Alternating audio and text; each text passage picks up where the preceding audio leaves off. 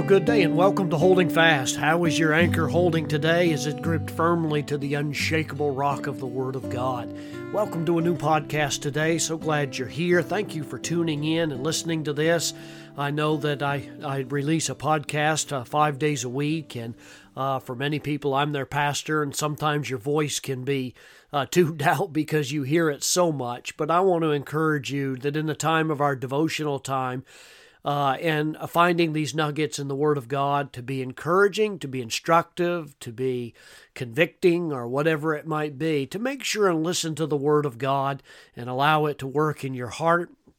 I try my best to fade into the background on that and let the Word of God shine, but inevitably the human condition causes us to become a little inured or calloused because of the messenger at times. But I want to encourage you to keep it as fresh as you can and think about the Word of God that's being presented.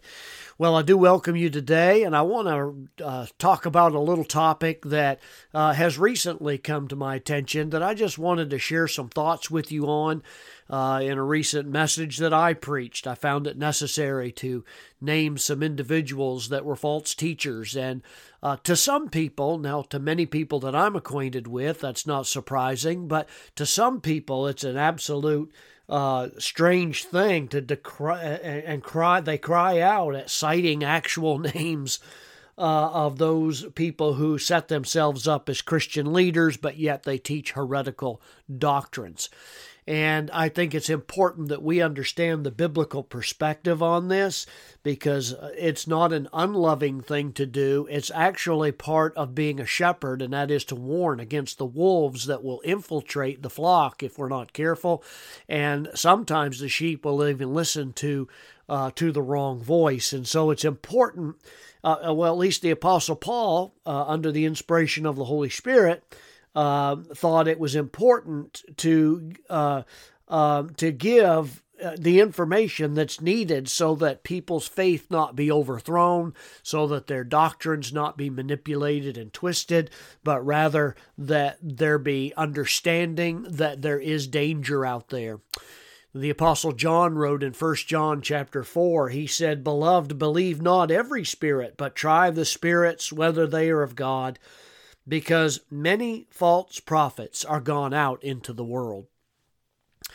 And we read that passage and we are forewarned that that is the reality of the state even of Christianity today, that there are many prophets or people that set themselves up to be voices of God, to be channels of truth. Many of them are seeing visions. Many of them are giving outside the Bible revelation and then putting it on the same level as the Bible. There are many that are just, quite frankly, flakes, and they're twisting and manipulating the Scriptures to get followings after themselves rather than to direct people to follow the Lord Jesus Christ. And so as a result, there's a real need for God's people today to be warned by the servants of God to prevent them from going off into a ditch somewhere and following these people. The Apostle Paul even mentions this several times in the Scripture. He wasn't afraid of naming names. He wanted to make sure and be absolutely clear on what was right teaching.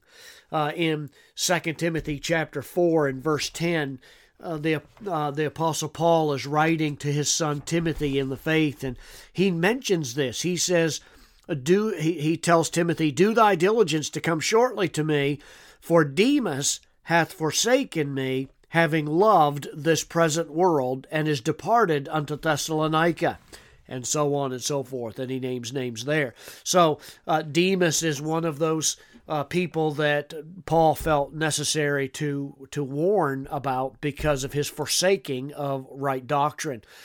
In 2 Timothy chapter 2, verses 17 and 18, here he gets very specific about people that were bringing great harm to the cause of Jesus Christ. And he says in verse 17, "And but shun profane," verse 16, "but shun profane and vain babblings, for they will increase unto more ungodliness. And their word will eat as doth a canker, of whom Hymenaeus and Philetus, who concerning the truth have erred, saying that the resurrection is past already, and overthrow the faith of some.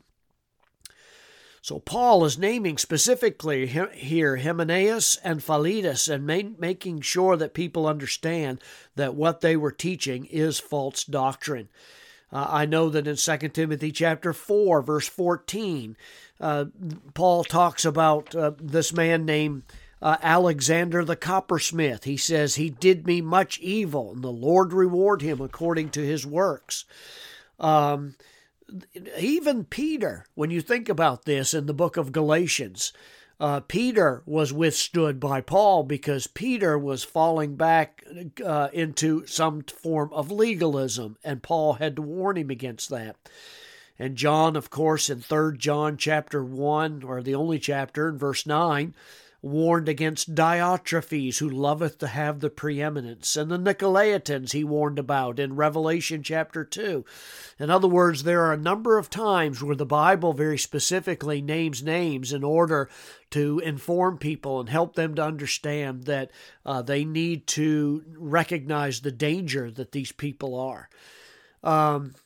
Now, at the same time, if you were to look at the writings in Scripture, the Apostle Paul was very generous with his praise and recognition to other people. He gave out praise in Romans chapter 16, and all the way from verse 1 to verse 15, you find many names of godly people being dropped there. It was like they were getting together for a big family postcard type thing where people's names were given about what blessings they were and how great they were for the cause of Christ. The same in the book of Colossians chapter 4. Naming names is not an unloving or wrong thing to do. We've got to be ready to do that. There are organizations, there are ministries, there are leaders in the broad tent of Christianity today that are not doing the cause of Christ any favors. There are people that are denying the 6-day creation account in the book of Genesis. There are men and women that are standing up. I mean, Andy Stanley is one of them just lately, the son of Charles Stanley, standing up and casting shade and denying the Bible as the Word of God, denying biblical inerrancy. And I have to warn people that these individuals will overthrow your faith if you listen to them. There are people that are bringing in all kinds of heretical doctrines that somehow God uses them to produce miracles and things. I think we need to make sure that we do our homework and that we understand that there are individuals that need to be warned against. And I want to encourage you to think along those lines and mark them which cause divisions and offenses contrary to the doctrine which ye have learned, and avoid them. Romans 16:17. So we got to be cautious. The world is a dangerous place out there. The internet is not your friend. It is a minefield that you have to navigate of doctrine and even of Christian leadership. So I was visiting with somebody just recently, and they did what any good church member should do, and that is that they were curious about books that they had received, and so they asked me what I thought about them. Was I aware of anything in those books that they needed to be aware of? And there absolutely was. And it was a great opportunity for me to be the shepherd I need to be and to be able to give them the right information they needed. As a matter of fact, one of the authors of the books was a dangerous writer who actually denies the sufficiency of the Word of God, that the author of that book needed more than what the Bible was providing for her. And Sarah Young wrote the book on Jesus calling. And I'm just going to tell you right now, it's a very dangerous thing. And I am so grateful that these folks asked me about it. It was given to them just to look at, and they were unfamiliar with it or the author, and so had the opportunity to teach them. But I just want to urge every one of you, don't flinch when I have to name a name, because I got to answer to God. for what pasture you're feeding in, and I want to make sure it is the Scriptures and that they're being taught correctly. I remember not long ago, well, it wasn't long to me, but it was in February of 1996, there were 3 friends that were driving the rural roads east of Tampa, Florida, and their intention was they were going out to play some pranks. But in reality, the games they were playing were anything but funny. They pulled some 20 street signs out of the ground, including a stop sign at one very fateful intersection. And the next day, there were some 18-year-old friends who had just finished a bowling night, and they were breezing through that intersection without stopping because there was no sign, and their car sailed into the path of an 8-ton truck, and all 3 of those friends were killed.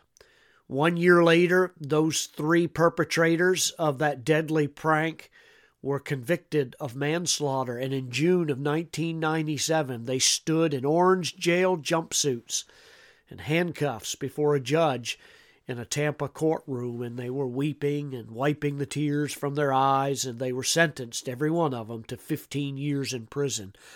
Folks, it's a dangerous thing with terrible, terrible consequences for anyone to take down a signpost on the highway.